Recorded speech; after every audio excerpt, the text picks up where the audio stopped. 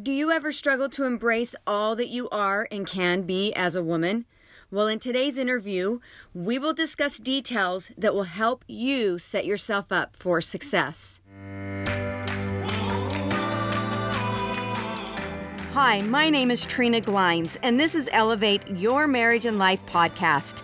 This podcast is for those who want to create happiness daily, even among the chaos that marriage and family life will bring. Get ready to elevate your marriage and life today.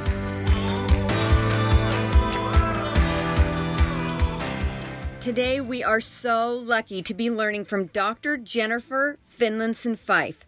She is a PhD in psychology and has a passion for helping women to connect to who they really are as a whole woman. This interview was done over a webinar, so please be patient with any audio imperfections that it might have. But Jennifer currently lives in Chicago with her husband and 3 children. She has her own private practice as well as she sells several online courses. This is a 2-part interview. Next week will be part 2, in which we will focus more on women's sexuality. This is actually a specialty of Jennifer's. But today we are going to focus more on our marriage relationship and how we can strengthen ourselves as women and wives. So thank you, Jennifer, so much for agreeing to this interview. I know I have several women that are so excited. I've gotten several questions from them as they've listened to some podcasts that you passed to me and I passed to them. So Great. I'm excited to get their questions answered. And I love the work that you're doing. I feel like it is so pertinent and it's so needed. And I love how you talk about we need to be connected with our sexual part of us, our sexual being, to be a whole woman. And so we're going to talk about quite a bit of that today, but we're first going to kind of dive into a little bit on a relationship basis, on having a good relationship with our spouses. And so I'll just dive into some of these questions and then we'll let it take us where we're going. Great.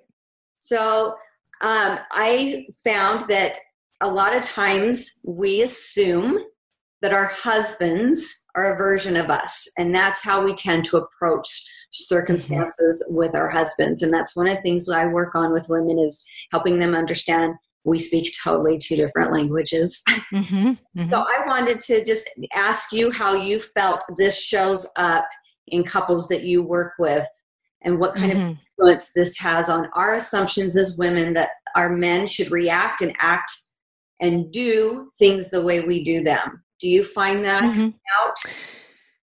I do. And I maybe think about it slightly differently than the way you're saying it. But I guess what I would say is we want for our spouses to be reflections of ourselves.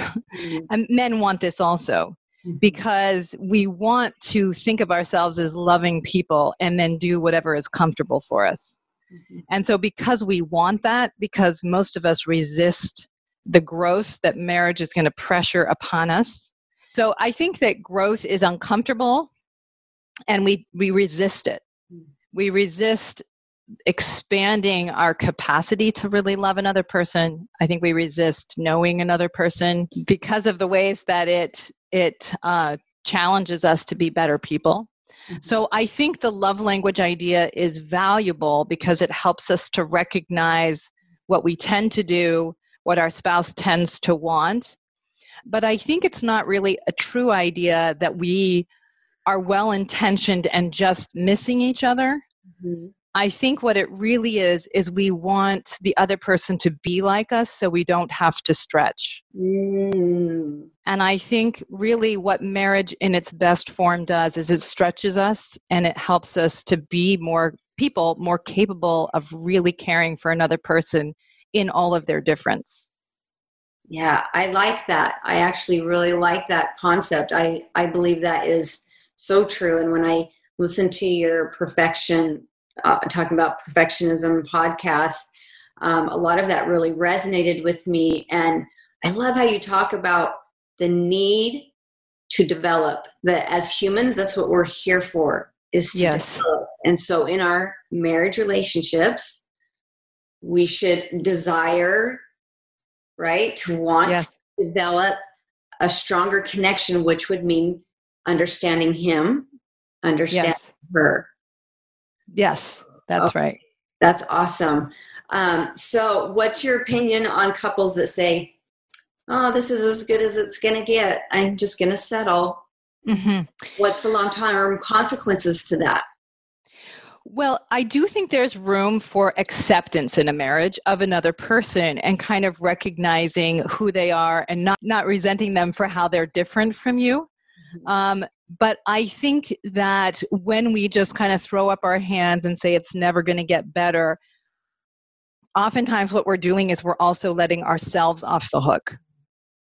And we're doing it in the name of putting up with our annoying spouse. Okay, kind of we take a sort of self-righteous position, like I would be fully capable of a good marriage except for you.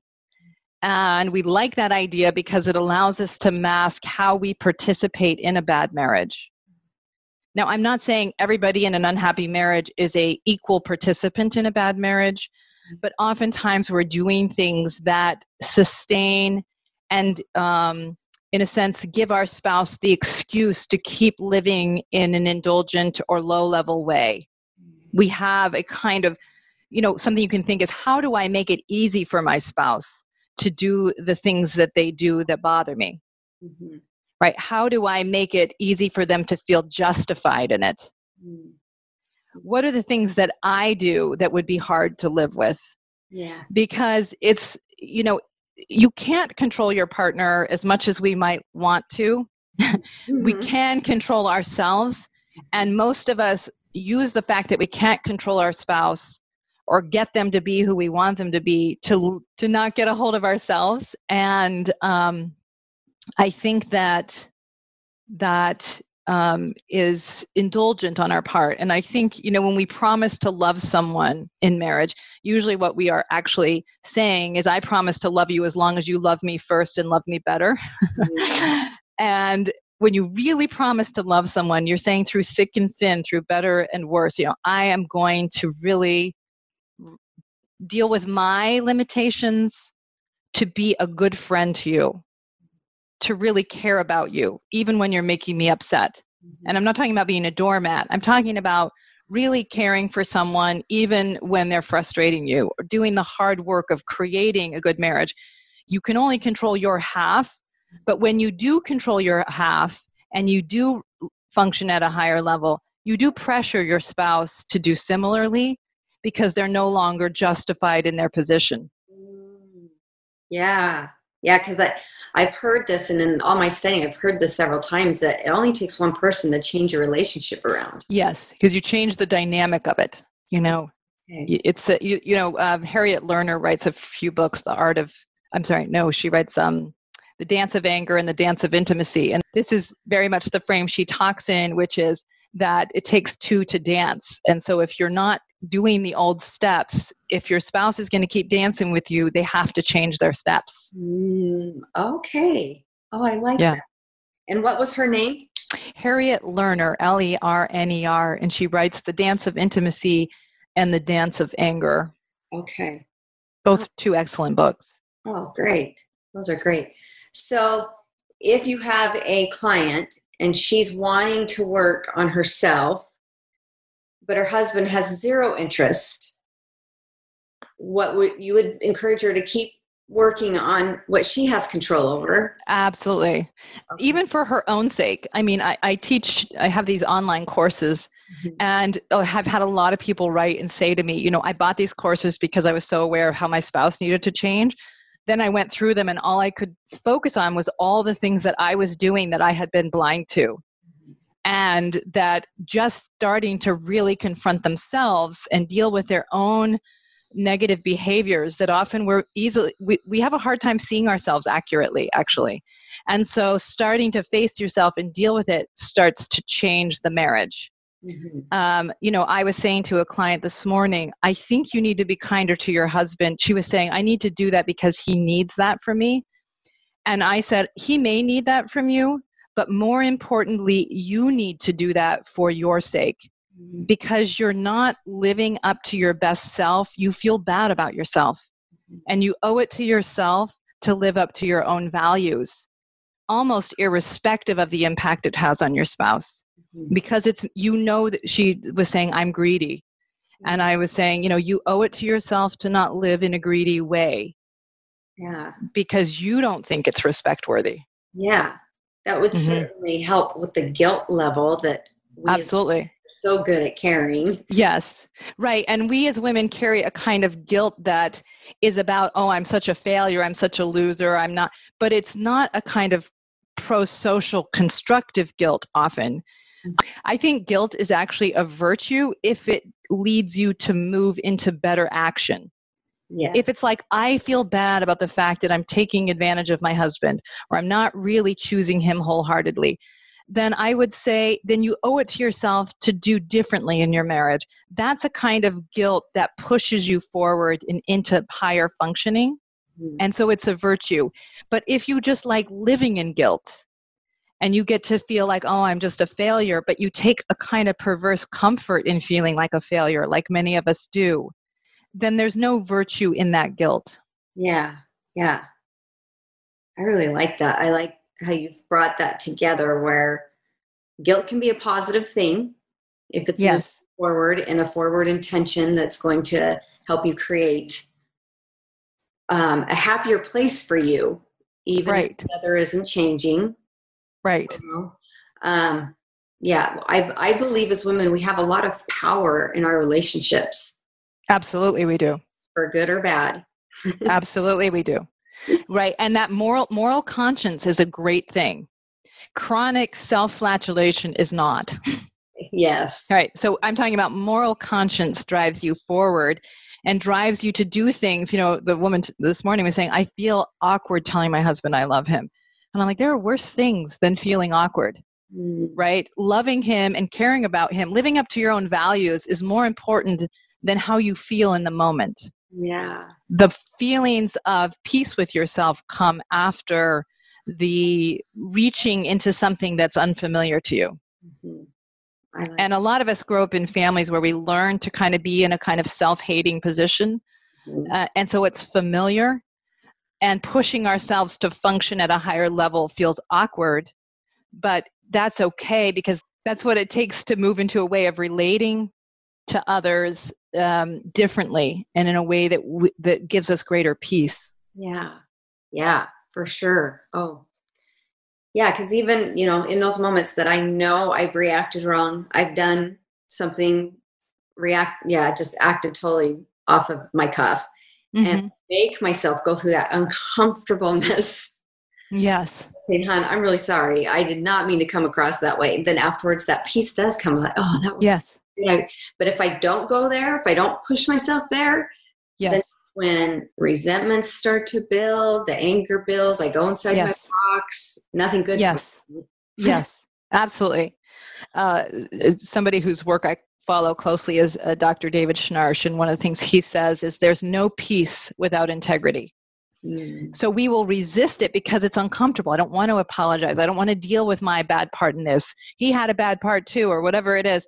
But we're never at peace when we do that. And if we will take care of our part, at least we're at peace. Yes, yes. And so, you owe it to yourself to stretch yourself towards what you believe is decent and fair and right in your marriage, in your relationships, because that's where you find self-respect.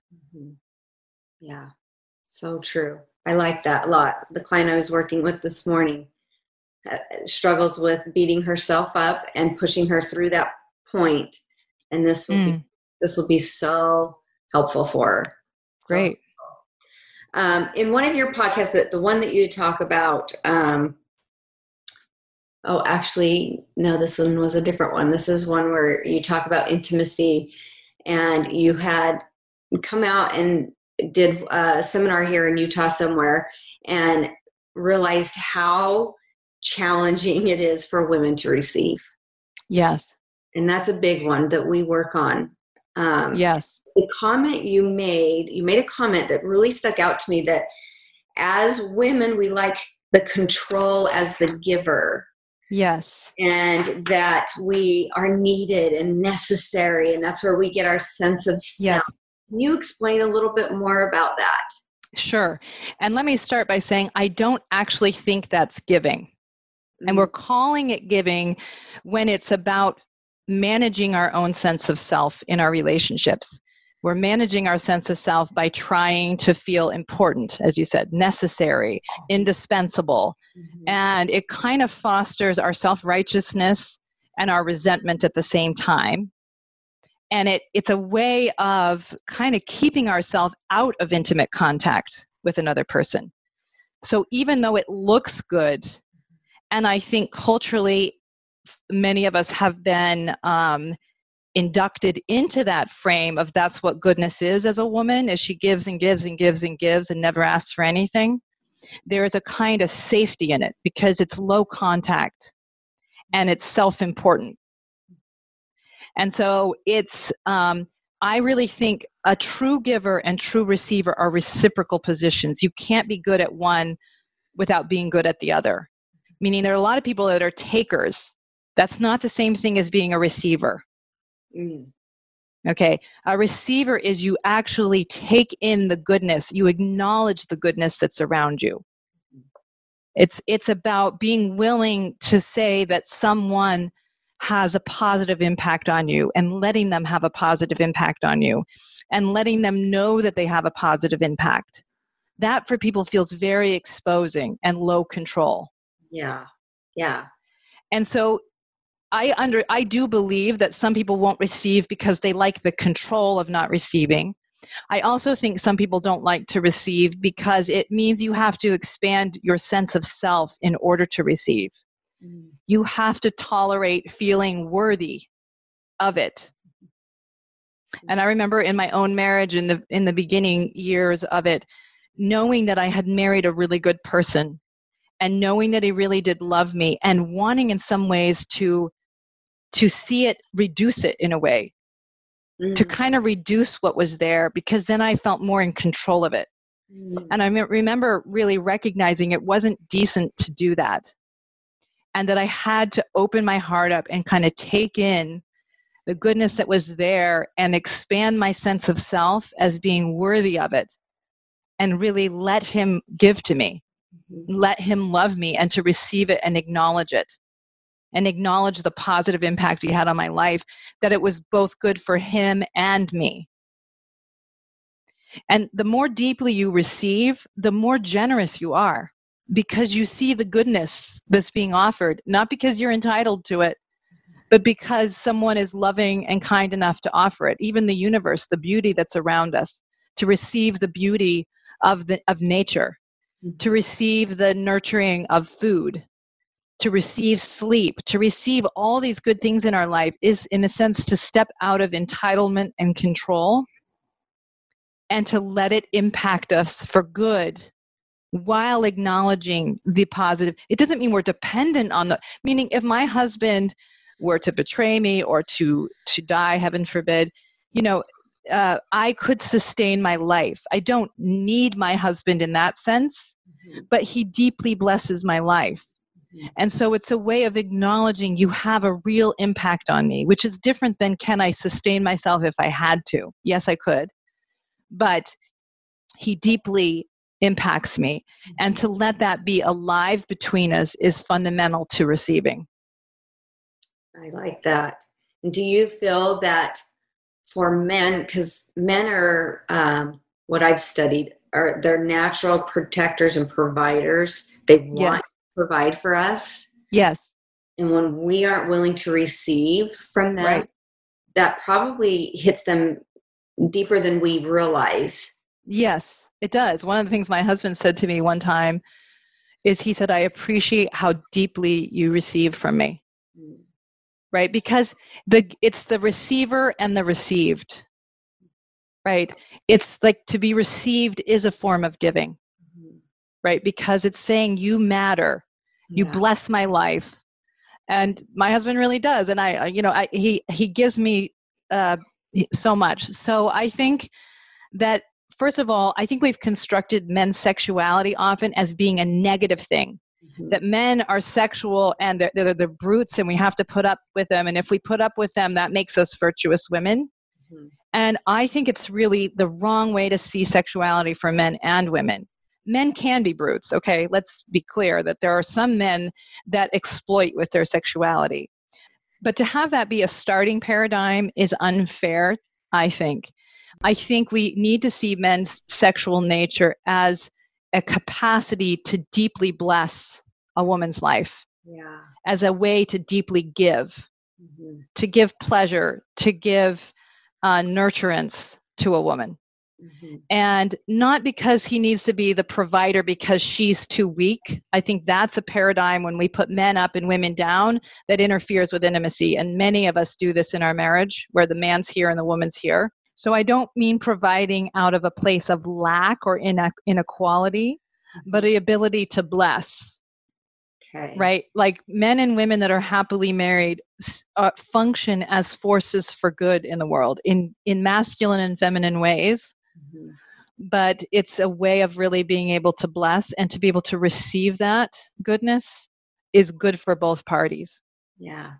Do you feel like receiving a woman that's able to receive in a healthy way, does that connect her to her feminine self, being a woman that embraces Absolutely. Okay. Yeah, absolutely. It's a way of feeling like I am worthy of this, and the beauty of my femininity, my female body, that I'm worthy of being loved and blessed and given to. And when you'll receive deeply, people worry about being selfish or taking to. You're less likely to take when you receive deeply. You live with a greater sense of abundance. You're more in a position to really offer goodness. Right? We need each other in that sense.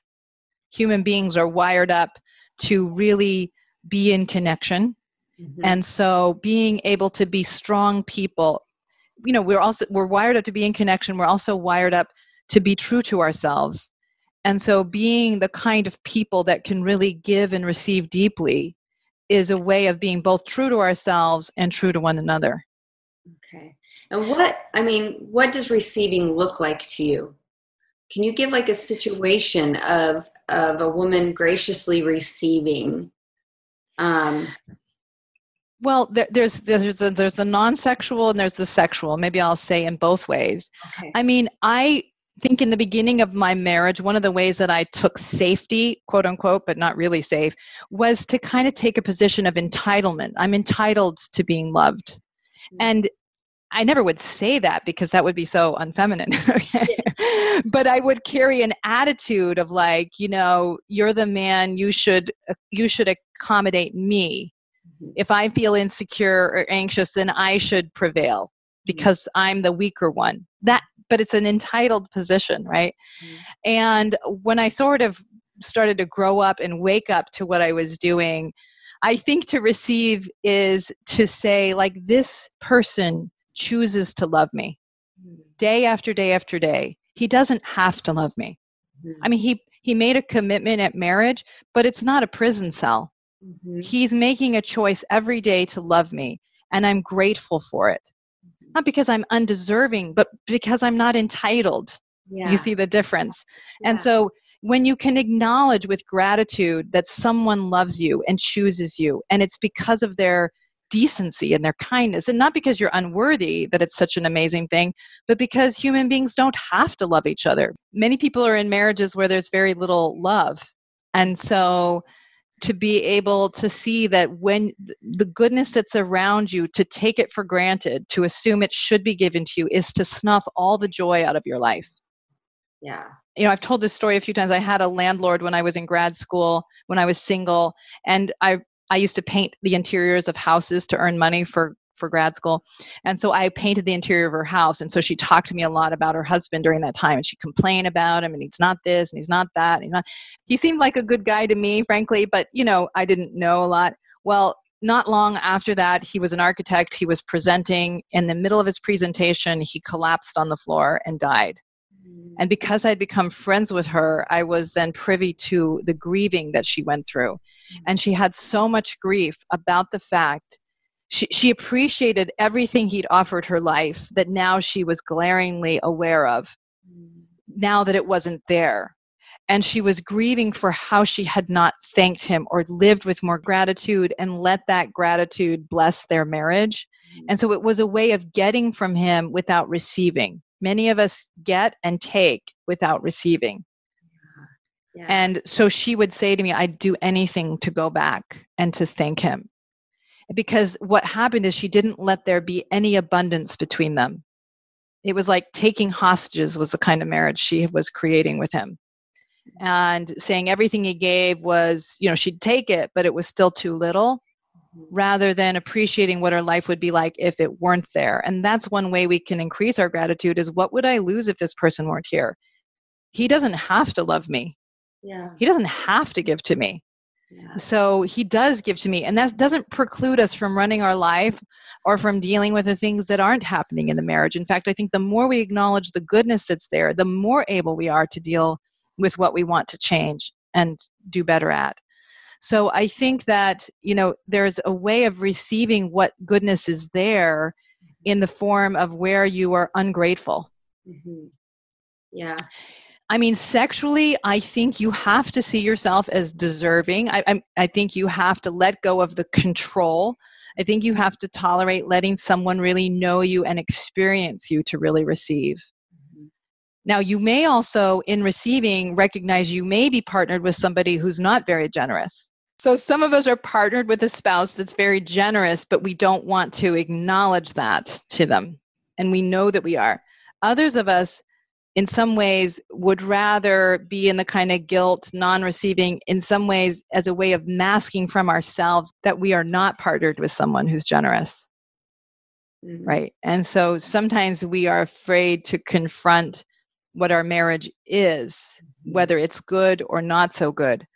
But I think that many women have husbands who do want to give to them sexually, and there are many ways to receive through even a husband bringing his wife to orgasm, for example, takes time, takes investment on the husband's part, and it requires a willingness to receive. Mm-hmm. Right? And instead of disparaging yourself in this whole frame that I'm taking too long, well, the thing is, women's sexuality is different than men's sexuality. Mm-hmm. And it does take time for a woman to become aroused. Mm-hmm. And if you just won't receive that and you're going to disparage it, you're never going to have the kind of sexual experience that you're capable of, because you're making his reference point as the reference point rather than seeing yourself as a legitimate sexual partner, even if different. Okay. In fact, sexuality that works well in couples is more female-centric. And we come from a male-centric paradigm that culturally, and you have to work against that idea if you're really going to both have satisfying sex. It has to become more female-centric, and willingly and happily so. This is, if men like to give, let them really truly know who their wife is and know what her sexuality desires, not just what theirs desires. And let the woman be willing to make room for her sexuality rather than just accommodating her husband and then thinking she's the good one because she's putting up with him. Yeah. That has a lot of thoughts going on in my head right now, like how men want to provide. Women are giver. So we have to teach her to be willing to receive, and how that receiving from him. I mean, I know in my particular relationship, for my husband, he's more concerned during intimacy that I am taken care of than even himself. Yes. I can only imagine how frustrating that would be for him if I wasn't willing to receive that. Absolutely. So there are a lot of husbands I work with who really, really want for their spouse to have a positive experience, but she kind of won't have it. Mm-hmm. And so then there's, they can't give really because she won't receive. Ladies, isn't Jennifer amazing? I enjoyed visiting with her so much, and I look forward to sharing with you next week the rest of our conversation, which is focusing more on women's sexuality and intimacy in our marriages. You're not going to want to miss it, I promise. I hope that you will have a great week. I want to really thank you for joining me today and choosing to be intentional in your marriage and life. Thank you so much.